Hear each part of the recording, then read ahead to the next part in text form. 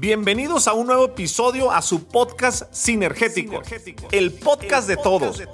Un espacio donde invito expertos, agentes de cambio y grandes personas con extraordinarias historias que te ayudarán a acelerar tu crecimiento en tu negocio sin descuidar tu persona, fondo antes que forma, haciendo sinergia con él, contigo y conmigo.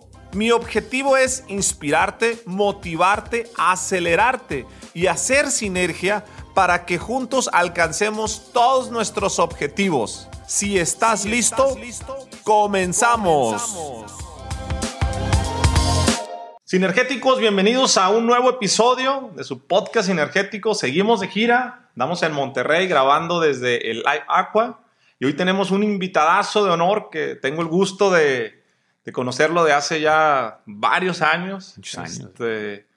Nunca habíamos grabado un podcast en Sinergéticos, nunca se había dado. Entonces, ¿habíamos grabado uno en Guadalajara? Pero no en mi podcast, estaba muy verde. Grabamos en Guadalajara, en las oficinas de Hack 7. Sí. Ideas de Master Muñoz con Marco Félix y con... fue el podcast mío, no fue el podcast tuyo. Sí. Ya. No, nunca te había entrevistado. Desde aquella entrevista en la playa.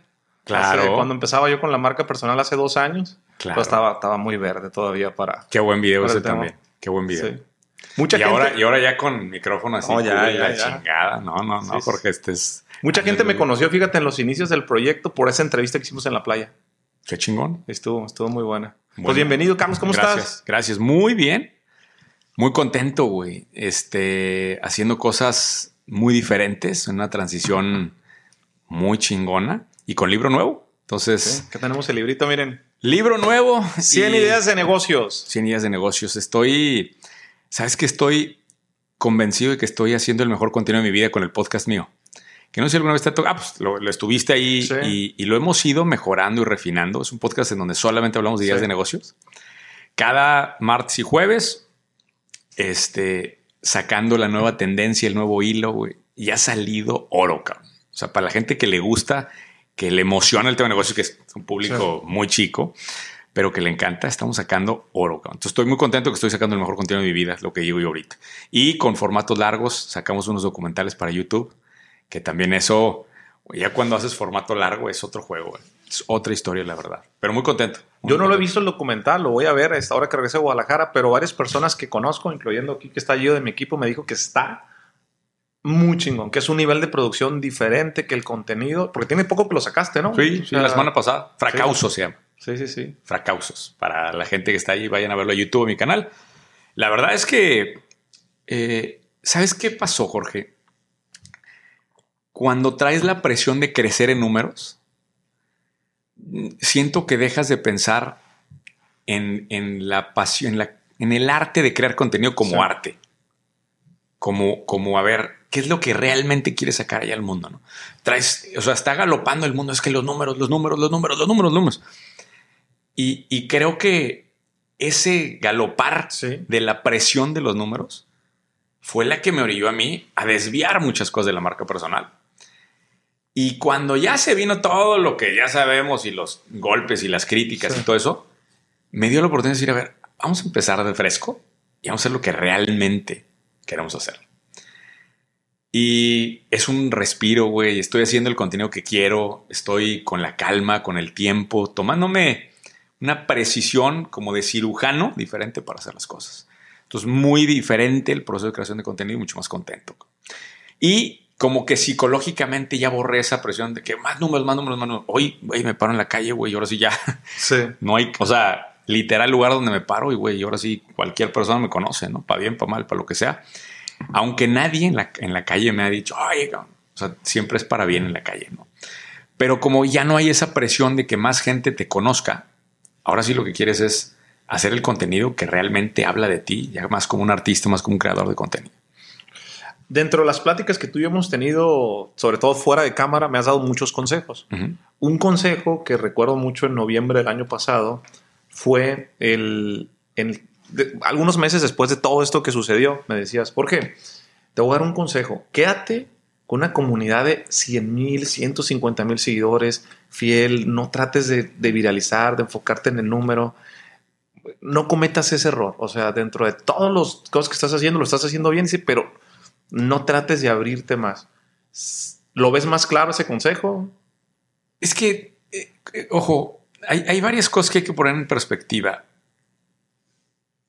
Nosotros somos empresarios que tenemos una marca personal, ¿no? Sí. Así lo veo yo. Y la decisión que tú tienes que tomar, Jorge, es si eres un emprendedor, un empresario que tiene una marca personal o quieres ser un creador de contenido profesional que casualmente hace negocios. ¿Cuál de las dos quieres ser? Sí. Porque esa línea implica decisiones de vida diferentes, ¿no? Y creo que cuando estaba metido en el tren, digamos, de hacer contenido, tomé la decisión de decir, yo soy más un creador de contenido que un emprendedor. Ok.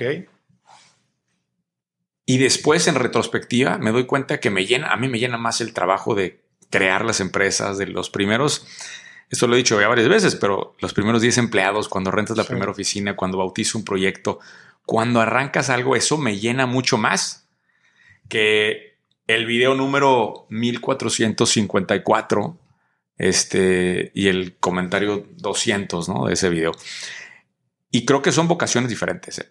Creo que está la vocación de creador de contenido. Hay gente que nace con el ángel de eso y esa gente es un creador de contenido que hace negocios. Son cosas diferentes. Para el emprendedor o el empresario que tiene una marca personal, creo que lo mejor es quedarse con el nicho que busca, centrarse ahí y hacer una comunidad de mucha, mucha fidelidad, de donde puede tener un arrastre fuerte con relaciones de largo plazo. Eso es para mí lo más importante. En la fórmula del 1 más 1 igual a 3, sí, tiene que haber claridad de que ese es 1 más 1 igual a 3 porque hay mucho tiempo. ¿Sí? Tú bien lo dijiste hace rato que empezamos. Tenemos años de conocernos. Y yo el día 1 que te dije, te quiero en proceso de Mastermind, no por lo que vas a pagar. Te dije, te quiero porque te quiero ver muchos años.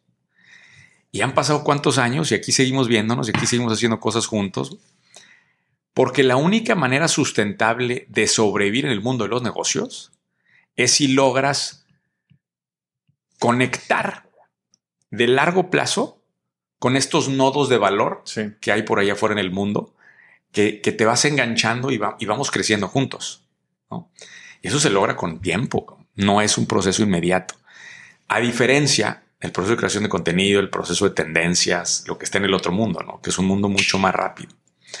Ahora, yo lo que te preguntaré a ti y al que se esté haciendo este cuestionamiento es ¿qué quieres ser? ¿Quieres ser un emprendedor que tiene una marca personal y que eso contribuye a sus negocios? ¿O quieres ser un creador de contenido y que esa creación de contenido sea la que sea el negocio principal? Yo ahorita estoy construyendo mi negocio más importante. Estoy muy cerca de hacer varios anuncios bien grandes, Jorge. Te va a encantar lo que estamos haciendo, güey. Pues son negocios en los que llevo yo trabajando 3 años, güey. Entonces también estoy dando un paso para atrás con el contenido porque lo que quiero es que las empresas hablen mucho más de lo que estoy haciendo, más que el contenido. El contenido es muy ruidoso, muy, muy ruidoso. ¿Para bien o para mal? Para bien o para mal. Pero como empresario o emprendedor con una marca personal, también tienes que dejar que tus empresas hablen por ti, ¿no? Sí.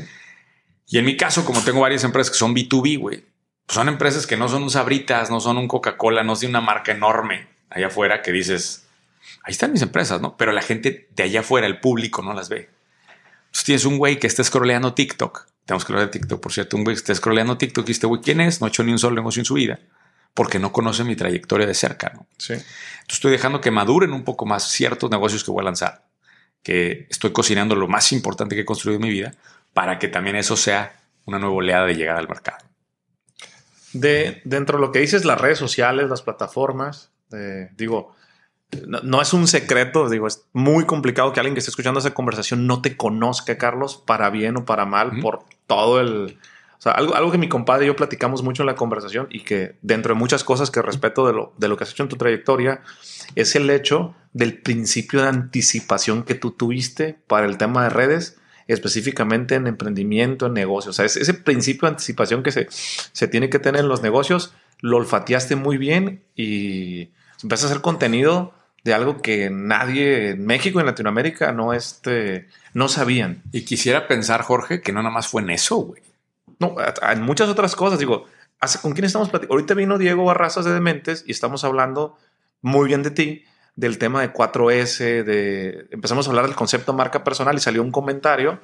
Dice, güey, es que su empresa aquí en Monterrey es súper poderosa, dice, pero el 99.9% de la gente que conoció o que sabe el nombre de Carlos no sabe que existe 4S con 18 países de posicionamiento. ¿Sí me explico? Sí, pero eso que acabas de decir, acabas de decir algo valiosísimo. Reconoces que específicamente la parte de contenido de emprendimiento me anticipa una tendencia. Yo lo que espero que algún día gane ese pedestal, digamos, en tu mente es que me logre anticipar no nada más a eso, sino me logre anticipar a muchas otras cosas más, ¿no? Sí. Y eso es lo que hago a través del podcast de Hoy ¿Dónde está la oportunidad? Que todo el tiempo estamos hablando de esa tendencia que sigue, cabrón. Y también, por ejemplo, tuvimos el primer fondo de NFTs de América Latina, primero. Y también voy a recibir un chingo de críticas de esto porque pues hoy cómo están los NFTs, güey. ¿Cómo están? No bien. Un bear market durísimo, ¿no? Pero te voy a decir una cosa. El rol del emprendedor es tomar la ola de inicio, güey. Sí. Si la ola te trepas, la surfeas y te destroza, te voltea y te tira el mar, te levantas y ¿qué haces, güey? Pones la tabla otra vez. Y le das. Y vuelves a meterte al mar a ver cuál es la siguiente ola que viene. Cuando la ola es preciosa, se levanta enorme así y la navegas y la fotografía la ves y dices, este güey es un semidios, ¿no? Sí.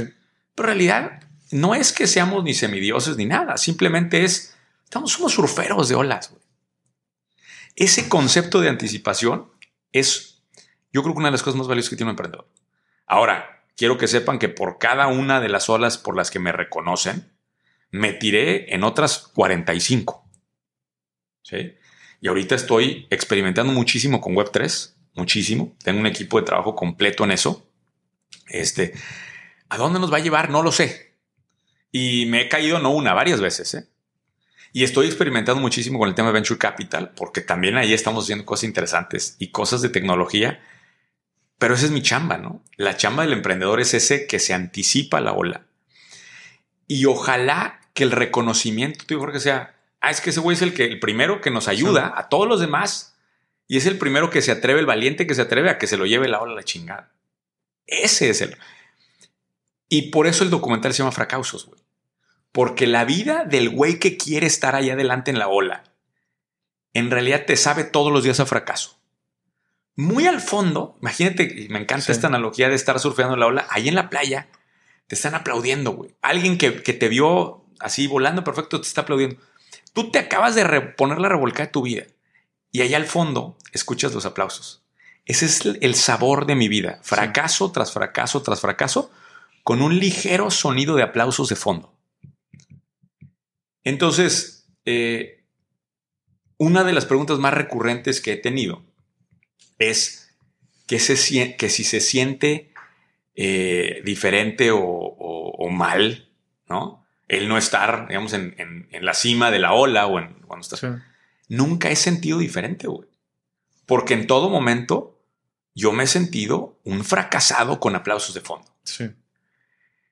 Y curiosamente creo que los fracasos que tuve, que por cierto no he hablado mucho de eso, pero los fracasos que tuve mientras estaba en la parte más chingona de la ola fueron peores que los que estoy teniendo ahorita. Pero como estás navegando una ola buena y te estás cayendo en 2 o 3 malas, la gente no los ve, güey. ¿Sí? Y esas olas públicas hacen mucho eco que no necesariamente es el real, ¿no? Y te puedo confesar, Jorge, o sea, yo creo que si contamos la cantidad de negocios fallidos que he tenido, güey, deben de ser decenas, ¿eh? Sí. Decenas. Y la gente erróneamente piensa que eso es lo que hace un fracasado. O sea, el güey se aventó, tiró 10 negocios a la basura, pues es un perdedor, güey. Cuando el güey que pulió 10 fracasos, o sea, si me ha aventado 10 fracasos consecutivos, entonces, pues tengo un nivel de visibilidad que ahora sí cubre muchos más ángulos para el siguiente negocio, ¿no?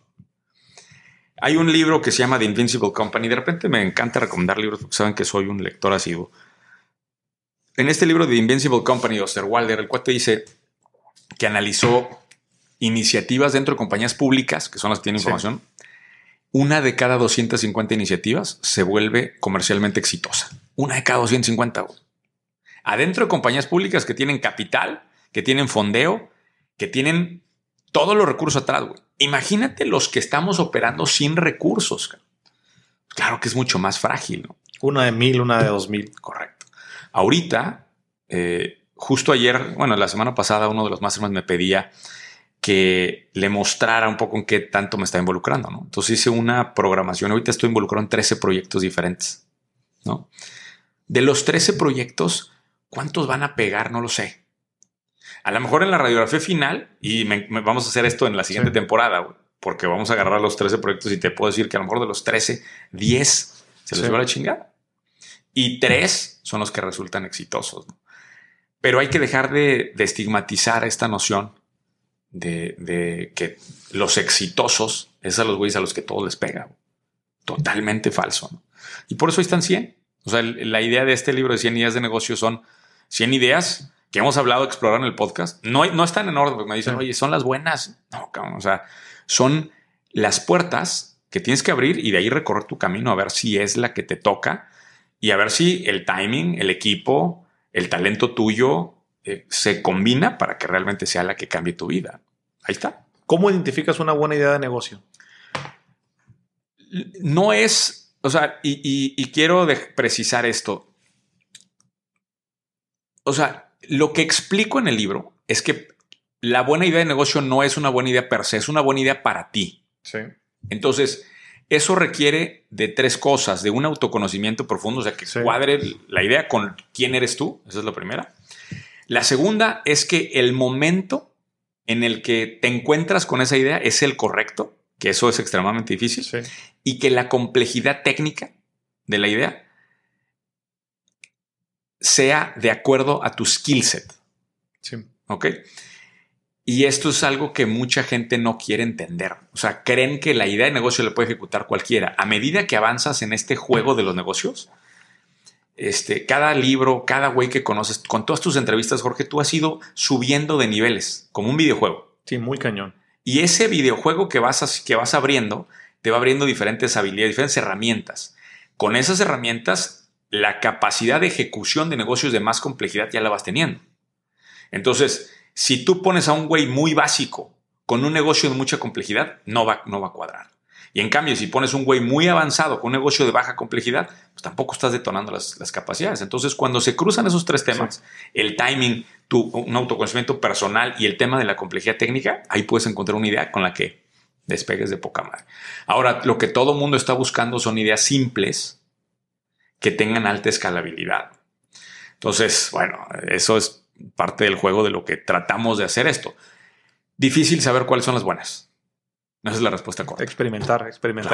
Sí, y vas a ver, ahí en el libro hablo de una cosa que se llama innovación low cost. Se experimenta barato. Chécate cuál jala. Y pues dale, güey. Ese es el mundo, güey. O sea, y otra ola, y otra ola, y otra ola. Te quiero contar una anécdota que pasó en una mentoría reciente. ¿Te acuerdas de estas mentorías de CEOs que doy?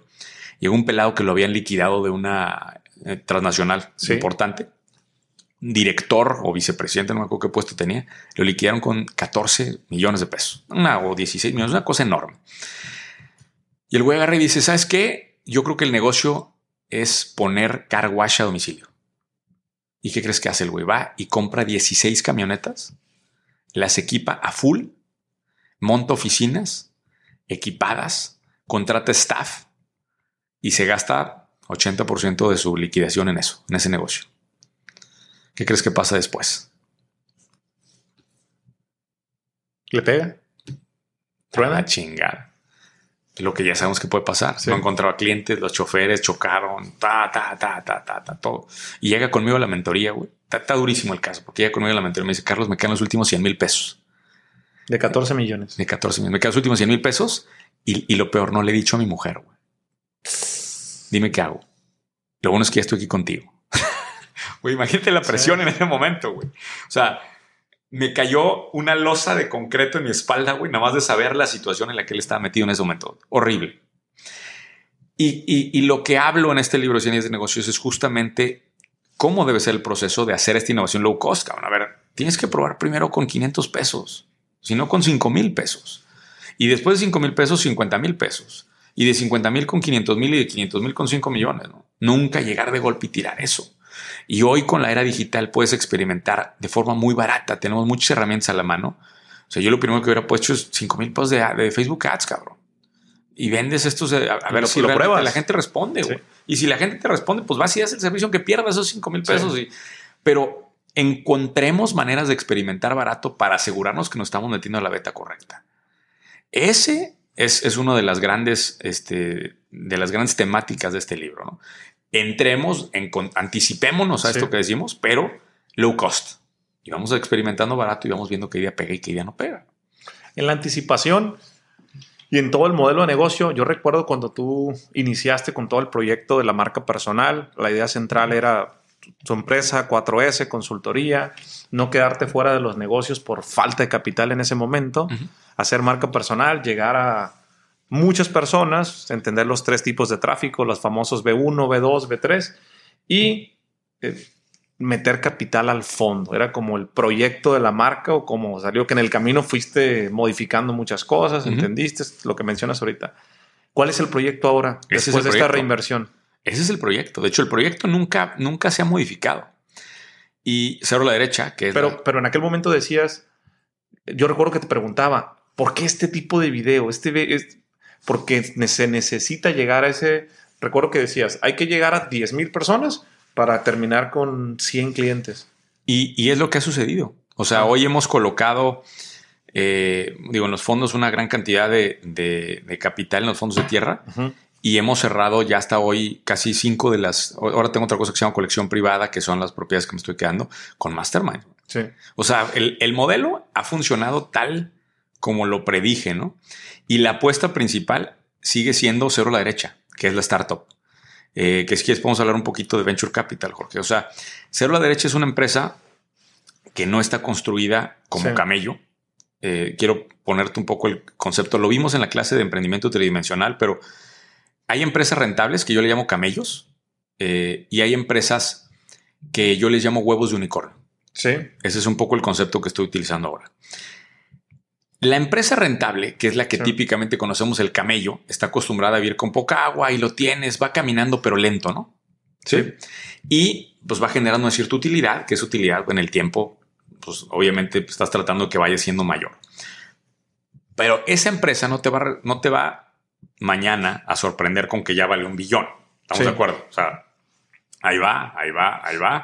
Y no va a ser el campanazo nunca. ¿Te va a dejar una vida increíble? Sí, pero no va a dar el campanazo nunca. En cambio, el otro tipo de empresas, las que están construidas en un formato de venture capital, que era algo que yo no sabía. Yo toda la vida hice empresas rentables. Jamás en la vida ejecuté empresas de venture capital. Las empresas de venture capital se construyen siempre sin intenciones de ser rentables, con intenciones de crecer y de proponer tecnología y una escalabilidad diferente, y que a través del valor de la tecnología justifiquen una evaluación implícita en la compañía, que es donde se crea el valor. El valor no se crea en las utilidades, sino el valor mismo de la compañía. Entonces, estamos construyendo esta empresa hacia la derecha con ese formato. ¿Sí? Oye, ¿y va a ser un unicornio? Pues eso es lo bonito, cabrón. Es un huevo de unicornio. O sea, esto puede ser el unicornio o se hace huevo estrellado, cabrón, y no llega a nada. Ese reto es el que muy pocos emprendedores de hoy quieren dar. ¿Sí? ¿Cuál creo yo que es? Si me preguntas, y te lo pongo a ti, Jorge, porque tú eres un tipo muy ambicioso, güey. Para mí, ¿cuál sería el verdadero desarrollo de un emprendedor? Es el güey que tuvo un camello, que puso huevos de unicornio y que logró después que tenga un unicornio más adelante. Eso, puta madre. Digo, hay chavos que de la nada levantan y hacen un unicornio de la nada. Mis respetos, cabrón. O sea, en el lenguaje de nosotros, que ya estamos un poquito más viejos, güey, hace 10 años que nosotros empezamos a hacer negocios no existía ni el lenguaje, ni los fondos, ni la arquitectura. No, o sea, no existía. Para nosotros, que de alguna forma crecimos con la escuela de hacer negocios rentables, pues nuestro trabajo es, a través de esas empresas rentables, fondear estos huevos de unicornio y apostarle a realmente hacer un proyecto que cambie industrias completas. Entonces, yo veo dos tipos de empresas. Los que quieren hacer un estilo de vida. Oye, ¿quieres tener una empresa que te dé una buena vida, que te puedas ir a los torneos y la chingada? Eso está poca madre. Pero hay otros proyectos de empresa que cambian industrias. ¿Cuál de los dos quieres tener, güey? Son estas Y que te da la vida. Rentabilidad o crecimiento. Son estas Y que te da la vida que dices, ay, cabrón, ¿qué quiero, güey? Y justo en esa reflexión es que, yo decidí los camellos ahí están, pero tengo que enfocarme en que esta cosa también levante, güey. Sí. Y esa va a ser la gran bandera, güey. Si esta cosa que traigo le logra pegar, ¡pum! Olvídate, güey. Olvídate el eco que va a tener, güey. Ahora, ¿de qué depende? Porque seguro mucha gente le va a cuestionar. Hoy la empresa ya tiene una evaluación de $15 millones. Levantamos una ronda semilla a esta evaluación. Vamos muy bien. Dependemos de dos cosas, del uso de una plataforma que vamos a lanzar ya y de la licencia de fintech que estamos por conseguir. Estamos en ese proceso, sí. ¿No? Teniendo esas dos cosas, güey, me veo un crecimiento, güey. Digo, hoy que lo tengo en retrospectiva, mucho más acelerado. Y sí creo que en el modelo de camellos, güey, nos toma décadas lo que los chavos hoy hacen en 3 años, güey. Con capital, con herramientas, con formatos nuevos. Y otra cosa que hay que poner, no sé qué tanta gente de negocios escuche tu podcast, Jorge, pero muchos van a preguntar por qué este formato de empresas tiene esta evaluación tan descarada cuando una empresa que te toma décadas, por ejemplo 4S, güey, me tomó 15 años echarla a andar a ese nivel de escala de 18 países. Pero no llega a esas evaluaciones. No llega a esas evaluaciones. Pero ¿por qué? Porque las empresas, conforme van sumando más humanos, se van volviendo más complejas de navegar. Sí. De hecho, el trabajo que hacemos en las mentorías de CEO, si te acuerdas, es mucho que arriba de 50 empleados, arriba de 100 empleados, es un caos. Salen bien pesadas. Muy complicadas. Y es grillas, y es complicación, y es esto. Y se fue un güey, que si el otro güey. O sea, que si un güey tuvo ego, que si el otro güey. Sí. Híjole, el tema humano, qué difícil es. La tecnología, güey, le pones play y es escala nítido. O sea, me encantan los guatemaltecos, tienen esta palabra que te dice mucho. En Guatemala se dice mucho nítido. Güey, la tecnología está en 10, en 100 operaciones, en 1 millón de operaciones o en 10 millones de operaciones. Y es nítido, cabrón, el programa de crecimiento. Entonces, mientras no reconozcamos el valor implícito que tiene la tecnología para escalabilidad de negocios, no vamos a entender por qué estas cosas valen tanto. Ahora, desafortunadamente, Latinoamérica siempre viene unos años, unos meses atrás de lo que está pasando en Estados Unidos. Entonces venía la ola de Venture Capital. Llega la ola, digamos, el boom atrás y nos llega muy rápido el bear market. ¡Pum! Se nos desinfla ahorita los fondos de capital. Pues no tienen dinero sobre la mesa por el momento en el mercado general. Pero yo preveo que en el siguiente bull market, que quizá para 23 o 24, vamos a tener una oleada impresionante de unicornios mexicanos y latinos. Porque ahora que me he vuelto más consciente de esto, hay proyectos bien interesantes que se están cocinando basados en tecnología y con esta estructura de creación de negocios totalmente diferente. Sí.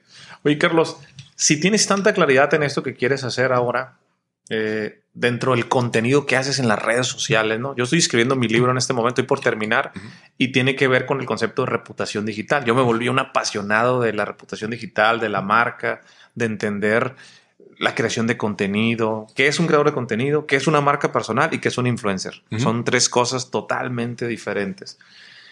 ¿Qué sientes tú? Y es una pregunta que te quería hacer hace tiempo. Desde que tú ¿ya tienes cuánto haciendo contenido? ¿Más de 4 años? No más. Si cuentas el contenido escrito. Acuérdate que yo escribía antes, güey. Yo empecé con un blog, güey. Pero en tema de redes. Pues es que 2018, ¿no? El blog lo llevaba yo a Facebook. ¿No me cuentas eso? Ah, ok, sí. ¿No me cuentas eso? Digo, yo era... A ver, esto lo digo poco, pero yo tengo 14 libros escritos. Este es mi número 14. Sí. Yo fui autor, ¿no? Si me preguntas cuál fue mi primera experiencia de contenido, fue mi blog, güey. Mi blog de 4S fue desde el 2010, 11, güey. Quizá antes, 2009 a lo mejor, güey. Yo creo que 2009, güey. Entonces tendré unos 13 años o 12 años haciendo contenido. Quizá más, son... Si pudieses regresar a cuando empezaste a hacer contenido hasta este momento, dentro de todos los errores que has cometido, ¿cuáles son los 3 errores principales? Que hoy dices, si volviera a hacerlos, no los cometería. Híjole, qué preguntota, cabrón. Hay que hacer ese libro, güey, de los 50 errores. Tengo un libro en desarrollo inmobiliario que se llama los 50 lecciones en desarrollo inmobiliario, 50 errores. Yo creo que no son 3, güey, son muchos. Pero yo quisiera enmarcar la pregunta. No sé si esto es para el que va empezando, sí, o si esto es para el güey que está ejecutando. A ver, cuando yo empecé, lo primero que te puedo decir es que tenía mi tribu equivocada. Cuando yo empecé a hacer contenido, le hablaba no sabía a quién le hablaba, a los inmobiliarios. Nunca enmarqué muy bien. Entonces, o sea, el contenido nunca tuvo eco. Sí. Y ojo, hoy veo muchos güeyes enfocados en el inmobiliario y qué diferencia ha sido. Pero no, en aquel momento no había esa tribu en digital, ¿no? No había esa nación en digital. Cuando yo entendí bien quién era mi tribu. Ahí te tengo. Yo he hablado con amigos que están en el inmobiliario y que nosotros hemos platicado de ti del tema de si Carlos, digo, del hubiera, si cuando creció, porque yo tengo Brando, Gus, conozco varios que están en el inmobiliario, que veo la lana que están haciendo, pero están solamente en inmobiliario. Sí, y hemos dicho, si tú te hubieras clavado solo en inmobiliario, con el trayecto que tenías en este tema, olvídate. Pero es que en aquella época, Jorge, cuando yo empecé, nadie veía inmobiliario, güey. Ok. O sea, yo estuve durante mucho tiempo con 6,000 seguidores. Me acuerdo porque en 6,000 seguidores de Facebook no crecía un seguidor más, porque a nadie le interesaba lo inmobiliario. Claro, maduraron las redes. En ese proceso de maduración de ir adelante en la ola, pues me agarré el tema de emprendimiento. Y luego volteo y digo, oye, ya la ola de inmobiliario, ya viene, güey. ¿Te bajas de esta ola para subirte a aquella? Híjole. No, pues y la ola estaba alta. Ahora, o sea, fíjate que ese es otro problema que yo tengo ahorita. El problema de la elasticidad del tiempo. La gente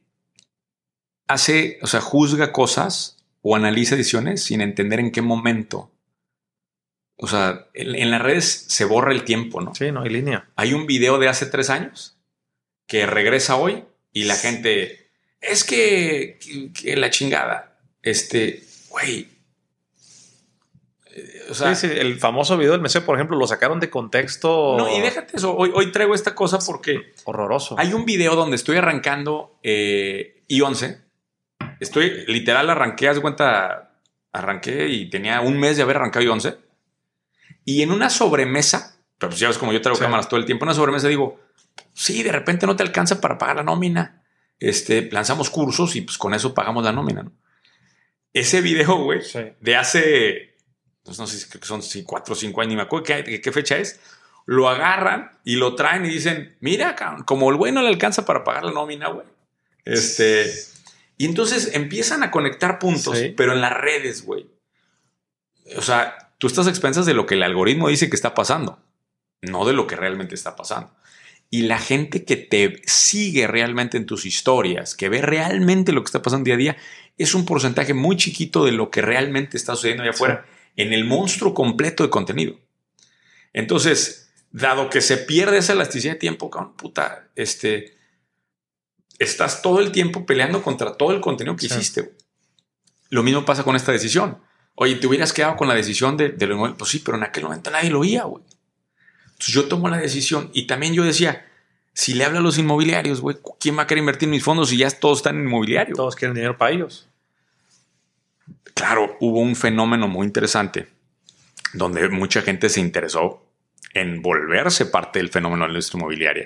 Pero eso vino muchos años después, güey, donde el camino ya estaba pavimentado. Que estoy seguro que en 3 años que nos volvamos a juntar, Jorge, para volver a hacer este podcast y que lances tu colección de NFTs y que el mercado de NFTs vuelva a ser importante, vas a decir, miren, Sinergéticos, 1 más 1 es 3, güey. Cuando le picas este NFT, güey, y lo conectas con otro, güey, va a salir un valor y te vamos a airdropear unos tokens y la chingada. Y yo me voy a acordar, güey, de aquella primera colección que yo lancé y que... Entonces, ese es el problema de la anticipación también. Puede ser muy generosa, pero también en retrospectiva dices que si hubiera hecho, pues sí, cabrón, más que en aquel momento que yo tomé la decisión, pues no estaba viendo todo lo que iba a pasar. Entonces, no quiero decir que hay más mérito del güey que se anticipa, hay más riesgo el güey que se anticipa, y hay ocasiones en donde, pues si me hubiera esperado un poco más, me hubiera ido mejor en las decisiones que tomo, indiscutiblemente. Ahora, ¿regresaré a hacer contenido inmobiliario? Pues seguramente sí. O sea, eventualmente lo bonito es que puedo mover mi marca personal hacia muchos sentidos, ¿no? Yo estoy preocupado por otra cosa. Más que hacia dónde muevo mi marca personal, es la incapacidad que nos está poniendo enfrente el nuevo rey de mover ese contenido. Yo me acuerdo perfecto de la conversación, Jorge, que tuvimos cuando yo te dije, güey, si yo estuviera volviendo a empezar en cero, arranca en TikTok. ¿Te acuerdas de esa conversación? Sí. Puta, ese es un videazo a la chingada, güey. Es un videazo, güey. Y no me acuerdo en qué año se publicó, pero ahí hablamos de la importancia de TikTok. Luego me volvió a entrevistar este cuate de Colombia, Juan Camilo, y le volví a decir lo mismo, güey. Y me acuerdo perfecto de esa vez que tú le dijiste, güey, porque Juan Camilo te pregunta, ¿y cómo le hiciste, Jorge, para que te fuera tan cabrón? Y tú le dijiste, ahí está, güey. Ahí está. Aquí te dieron el consejo. Ahí está. En aquel momento, lo que no tenía todavía claridad, yo sabía que TikTok iba a ser un fenómeno, pero nunca me imaginé la magnitud del fenómeno y tampoco me imaginé el cambio tectónico que iba a generar en la manera de hacer contenido. A ver, el contenido que hacía yo está construido sobre la base de valor social. Sí. Es decir, tú me conoces y al conocerme quieres ser parte de mi vida y a través de mi vida quieres ver la vida a través de mis ojos, ¿no? Pero la noción de Instagram y Facebook parte de la idea de que las relaciones sociales y los contactos son importantes. Somos humanos y vamos haciendo amistades, tribus y demás en conexión social. TikTok dice, me vale madre a quien conozcas, cabrón. Porque este mundo no es de conexiones sociales. Este mundo es de intereses. Entonces, la cara es irrelevante, la persona es irrelevante. Lo que importa es el interés, la temática. Y eso va a provocar que desaparezcan todas las marcas personales. Entonces, eso que tú estás haciendo, el fenómeno, ahorita hablamos del fenómeno Jorge Serratos, porque el fenómeno Jorge Serratos hoy está más anclado en el podcast, cabrón. Fue una movida impecable. O sea, TikTok de arranque y luego podcast y el podcast hoy. Pero piensa en el güey que lo está empezando a hacer ahora. Posicionar un podcast de la nada, güey, imposible, muy difícil. Muy complicado. Muy difícil. Y el güey que está haciendo TikTok hoy, con la competencia ya que hay en TikTok hoy, lo que va a hacer TikTok es que va a eliminar las caras. Entonces las marcas personales cada vez se van a volver mucho más complicadas de posicionar. El güey que está navegando hoy con tu libro de marca personal tiene una corriente, yo creo que 20 veces más difícil que la que navegué yo y quizá 10 veces más difícil que la que navegaste tú. ¿Sí? Sí. Entonces, el TikTok de hoy destruye marcas personales y construye comunidades de intereses. ¿Qué veo en el futuro? Veo marcas relacionadas a comunidades de intereses en donde ya no es la cara la que gana el interés. Y eso va a ganar muchísima viralidad en TikTok. O sea, ¿crees que se va a acabar el concepto marca personal? No se va a acabar, definitivamente no se va a acabar, pero vamos a quedarnos, güey, ¿cuántos TikTokers conoces? Muchos. Entonces, tú estás en el gremio, pero el güey que está en la calle, te aseguro que ha visto ¿cuántos TikToks? N. ¿Cuántos realmente se han posicionado como una marca? Y era lo que estábamos hablando hace rato antes de empezar el episodio. ¿Quién es el TikToker de negocios número 1 de habla hispana? No hay uno así claro. No, ¿Por no qué? Por el tema del algoritmo realmente. Porque la plataforma no quiere dar el protagonismo a nadie. O sea, los únicos que están logrando ese posicionamiento, tipo Charlie D'Amelio y estas cosas, Javier Ibarreche en español, que me parece extraordinario, son casos, güey, rarísimos. Sí. O sea, y normalmente es Gaby Lane, o sea, con sus manos, son cosas. Sí. O sea, son muy marcados los TikTokers que realmente tocaron el. Entonces ahora hay ¿Te gusta 10,000 güeyes haciendo TikToks de negocios? Sí. ¿Más? ¿100,000 güeyes? ¿A cuál conoces? ¿Por cuál de esos pagarías una cantidad sustancial para ir a verlos? ¿Por quién? De los TikTokers que conozco, ninguno. Y te voy a decir algo. Yo también estoy consumiendo un chingo de TikTok. Lo consumo. Y veo contenidos muy buenos en TikTok. Pero el mismo algoritmo es uno y otro y otro. O sea, ¿qué te está diciendo la plataforma, güey? Estos güeyes son desechables. Los güeyes son desechables. Lo que no es desechable es el interés tuyo por ese tema. Entonces, en lugar de depender de un güey, vamos a ponerte 150 y olvídate. Entonces, ¿qué va a pasar? Que estas comunidades digitales construidas en función de intereses van a requerir múltiples rostros. Y por eso el fenómeno de Sinergético está padre, güey. Porque si tú tienes 40 güeyes con esa pinche playera y entonces estás scrolleando en TikTok y 40 güeyes te salen con esa playera, a la madre, ahora sí, le diste al clavo, güey. Pero Jorge Cerratos, güey, no me ha salido ni un TikTok, güey. Yo checo todos los hashtags. No me ha salido ni un TikTok tuyo en los últimos meses, quizá. ¿Por qué, güey? Si estás haciendo un chingo de contenido. Lo que pasa es que yo dejé de estar en TikTok. Yo le tengo como mis respetos y hago muy poco contenido para TikTok. ¿Te ha salido contenido mío en TikTok? No. Tengo 4 cuentas. Produzco 6 TikToks al día por cuenta. 24 TikToks al día, güey. ¿Estás de acuerdo que tu algoritmo debe estar refinado para temas de negocios? Sí. 24 TikToks al día, con 1,800,000 seguidores en la principal y todas las demás deben de sumar como 3 millones de seguidores. Que seguro en algún momento le diste seguir, ¿estás de acuerdo? Sí, en algún momento me diste seguir. Y en los últimos, ¿cuántos meses? 3 meses. ¿Cuál tienes aparte, la de Master Muñoz y la de Ideas? Master Muñoz Oficial. Estoy hablando de puras mías, no el podcast. Sí. Master Muñoz Oficial, Master Muñoz en cripto, más de Master Muñoz, secretos de Master Muñoz. Tenemos otras que ya ni me acuerdo cómo se llaman y otras de fans y la chingada. Debe de haber como 9 cuentas de TikTok. Pero las que yo manejo son 4, güey. Y en los últimos 3 meses, ¿cuántos TikTok te han salido míos? No, ninguno. Ay, cabrón. ¿Tú crees que no me duele en el alma, güey? Y te siguen pegando virales y siguen funcionando. Claro, güey. Ahí está. De hecho, Manuel de León, que es, nosotros hemos, o sea, nos hace una locura. Tenemos 48 clientes ahorita activos en la agencia y digo, es una locura.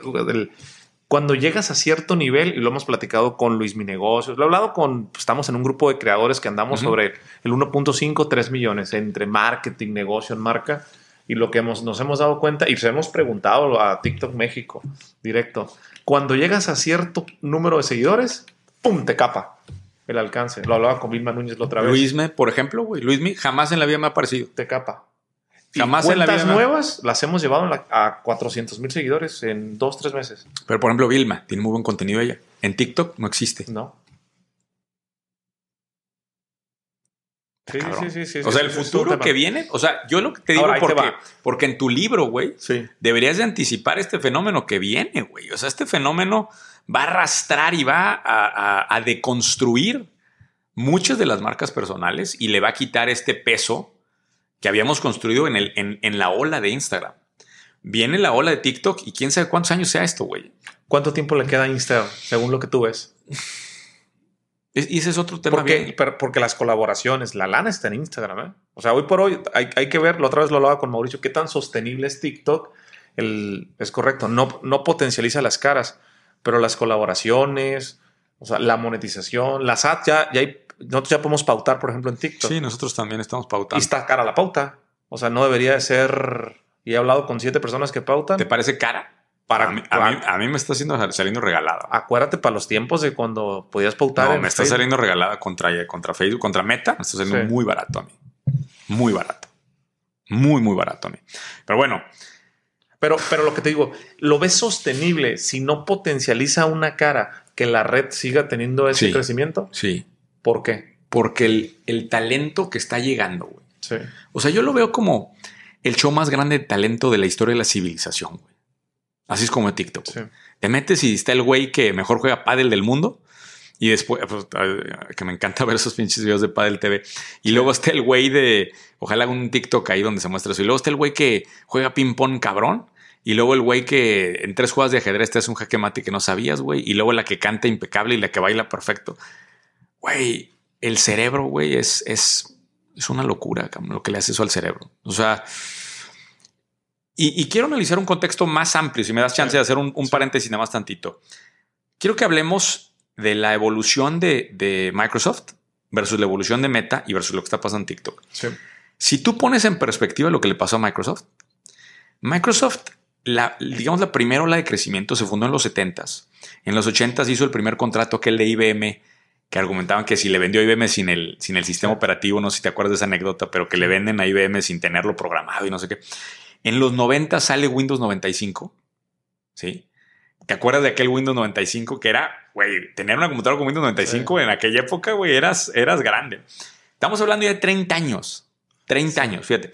Y luego viene en los 2000 una especie de declive de la era de Bill Gates. No estoy diciendo que Microsoft hoy esté en declive, porque luego viene una siguiente ola de Satya Nadella, pero esa primera ola de inicio, maduración, declive, fueron 50 años. ¿Estás de acuerdo? Sí. Estoy poniéndolo 40 años, vamos a poner en contexto. Analiza el mismo caso de Meta.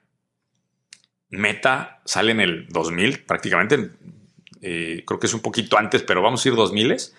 En 2010 es su boom, década estoy hablando, 2010 es a 2020, y en 2020 está en declive. O sea, para mí la década del 2020 es la del declive de Meta. Güey, lo que pasó en el otro caso en 50 años está pasando hoy en 20, güey. ¿Estás de acuerdo? Sí, sí, sí. Se están comprimiendo los tiempos de ida y bajada. Ahora, la discusión está si Meta, con este tema del metaverso, va a poder darle la vuelta al declive que para mí es evidente. Es una apuesta muy arriesgada, muy cabrona, y quizá después cuando regresemos a este podcast podamos decir, a mí me parece que no es la manera correcta porque el Web 3.0, la de descentralización, y está justo en contra de lo que está haciendo este cabrón. Pero bueno, no me parece que sea la iniciativa correcta. Ahora bien, lo que te quiero decir con todo esto es que se están acortando estos fenómenos. El fenómeno de TikTok quizá va a ser así como dices, una subida y una bajada demasiado rápida, pero es el mismo efecto que está haciendo en todas las industrias. Es un efecto general de los negocios. No tiene que ver solamente con TikTok. Es una aceleración del éxito y del clímax, porque hoy la gente agarra algo, lo levanta y luego lo puede explotar. Por eso hay que estar bien pendientes de cuál es la que sigue, güey. ¿Será Be Real? No lo sé. ¿Sí escuchas Be Real? Sí, sí, sí. No lo sé.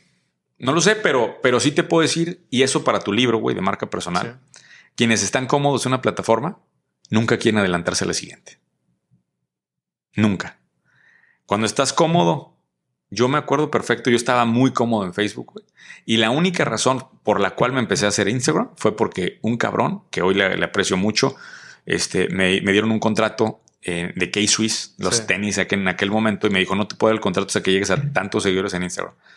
Y pues yo, porque quería tener los mismos tenis, el mismo contrato que Gary Vee, chingue, y llegué a los 20,000 seguidores con una putiza, pero llegué. Si no hubiera sido por eso, no me hubiera adelantado a Instagram. Yo estaba hiper cómodo en Facebook. Estaba hiper cómodo, güey. Y cuando llegó la ola de TikTok, yo me quedé muy cómodo en Instagram, güey. Muy cómodo, güey.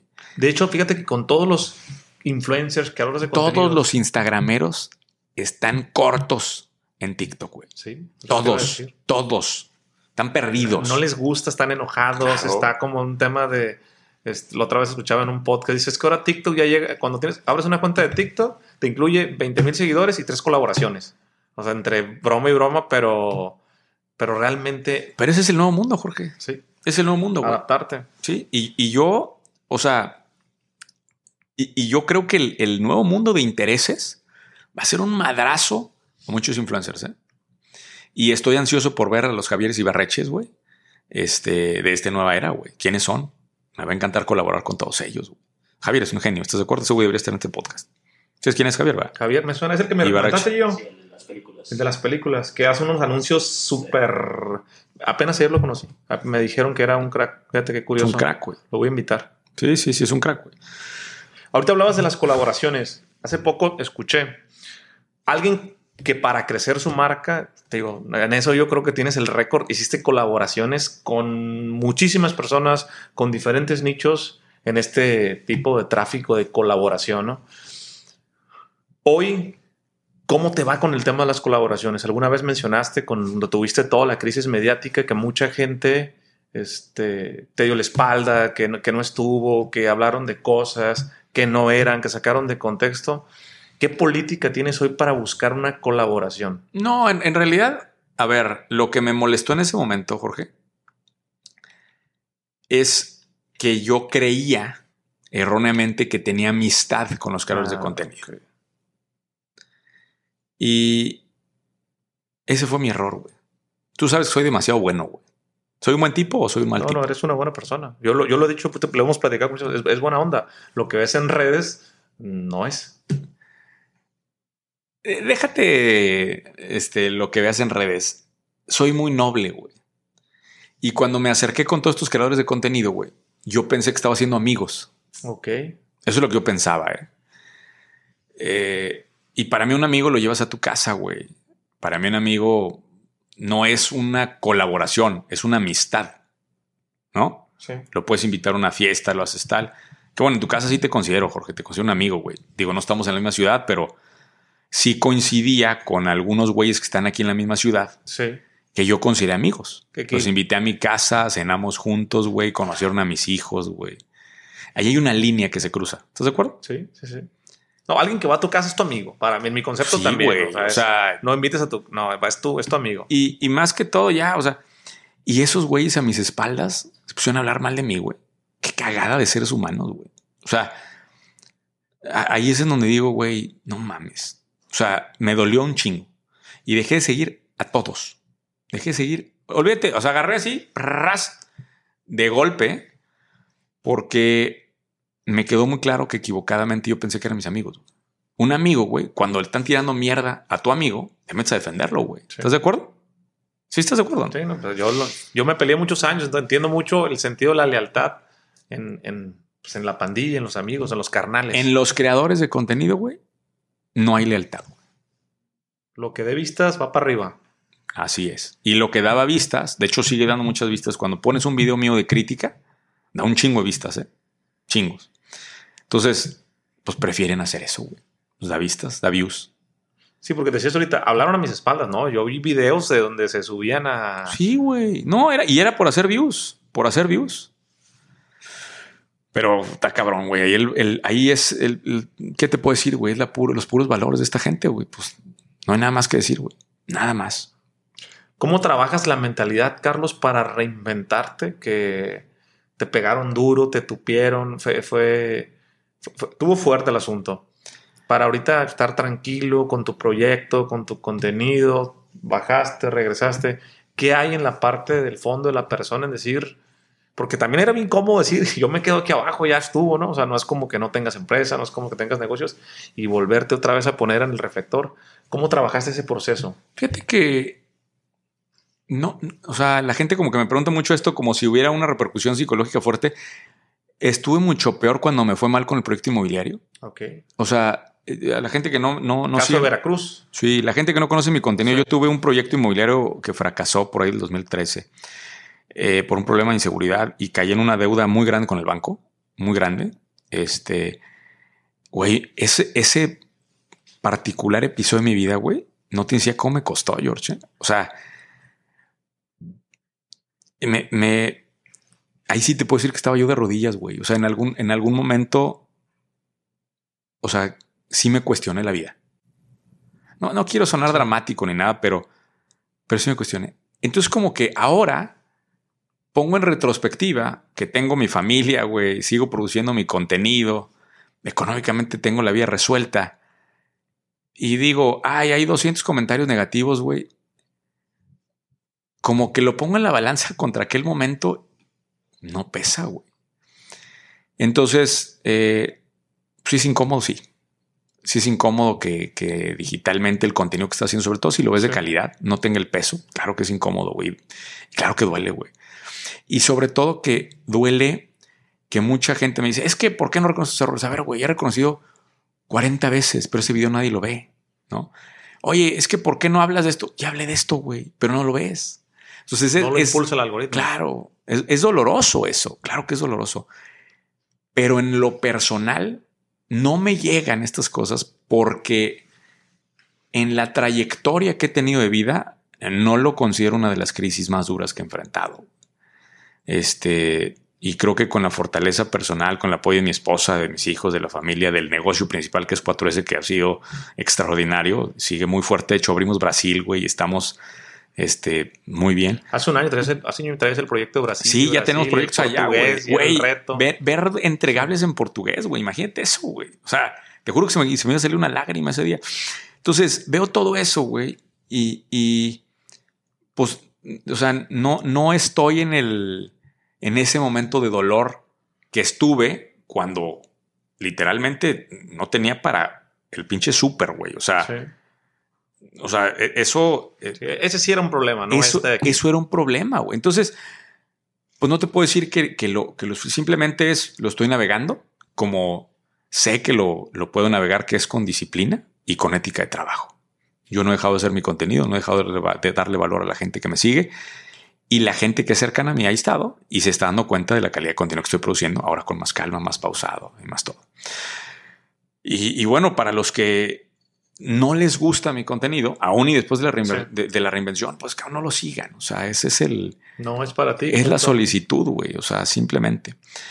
Me tengo que ir, Jorge, porque se nos vino el tiempo encima, güey, pero... Y Monterrey se está cayendo... Sí, cabrón. Estamos aquí en tormenta, pero no sabes qué gusto me dio verte. Espero la crítica del libro, güey. Vamos a leerlo. Y ojalá que te deje algunas piececitas ahí para el libro tuyo. Me va a dar muchísimo gusto cuando salga. Te felicito, cabrón. ¿Cuál es el límite? Esa pieza me la vas a dejar para mi libro. ¿Cuál es el límite de la viralidad de contenido? Hoy en día, con lo que has aprendido, yo sé hacer ya contenido viral y digo, no, esto no, porque no me ayuda. Cuando platicaba con Arturo Iglesias, me decía, sostenibilidad de marca, porque cada video que haces... Claro. Piensa a ti en 20, en 40 años. Totalmente. Y ahora el problema es que casi todos los contenidos no los subo porque estoy pensando en adelante. ¿Tú qué tienes? Y hay un problema ahí, Jorge. O sea, porque ese contenido que es, o sea, en los negocios en particular, no en entretenimiento, en los negocios, el contenido que va a tener eco no es el contenido que coincide con esa sostenibilidad de marca. ¿Cuál es tu límite de la viralidad? ¿Hasta dónde buscar un video que lo vea mucha gente? Yo hoy estoy diferente. Sí. Creo que hoy ya me conoce los que me tienen que conocer. Entonces estoy navegando con una bandera diferente. Estoy haciendo el contenido que me gusta hacer. Y sí les digo a la gente que le guste el contenido de negocios, por favor váyanse a mi podcast ¿Dónde está la oportunidad? Es el mejor contenido que hago. No tiene la audiencia que merece. Venía platicando con Iván justo de esto. Pero no me importa. Porque lo amo hacer, cabrón. Entonces... ¿Martes y jueves subes 2 episodios? 2 episodios, así es. ¿Dónde está la oportunidad? No lo he visto, fíjate. Y yo antes veía... Ideas de Master Muñoz. Ideas de Master Muñoz se rebrandeó Okay. a ¿Dónde está la oportunidad? Pero era, digamos, el origen de eso, solamente que ya es Ricardo Moreno y un servidor. O sea, nada más estamos nosotros dos. ¿Ya no está el Capi? Ya no está el Capi. Nada más estamos nosotros dos. ¿No traen invitados? Ocasionalmente, pero no es nuestro enfoque. Nuestro enfoque es él y yo. Ya no lo buscas colaborativo. No. Ni nada. O sea, ya trae Cuando hay alguien se acerca y vale la pena, hacemos. Va. Pero la verdad, el grueso es nuestra investigación y nuestro debate que se da ahí en el podcast. Y la verdad es que es un contenido increíble. Bueno, no es por nada, pero está chingón el podcast que estamos haciendo. Entonces, creo que esa pregunta, Jorge, está equivocada que la hagamos tú y yo, güey. Porque a ti y a mí ya nos conocen, cabrón. Sí. Yo me pongo a pensar en el güey que quiere elevar su marca personal. No el güey que ya lo conoce la gente. El güey que quiere elevar su marca personal va a tener que salir de la zona de confort y va a tener que crear viralidad. Y toda la viralidad en negocios vas a caer en un territorio gris fuera de la sustentabilidad de marca. Sí.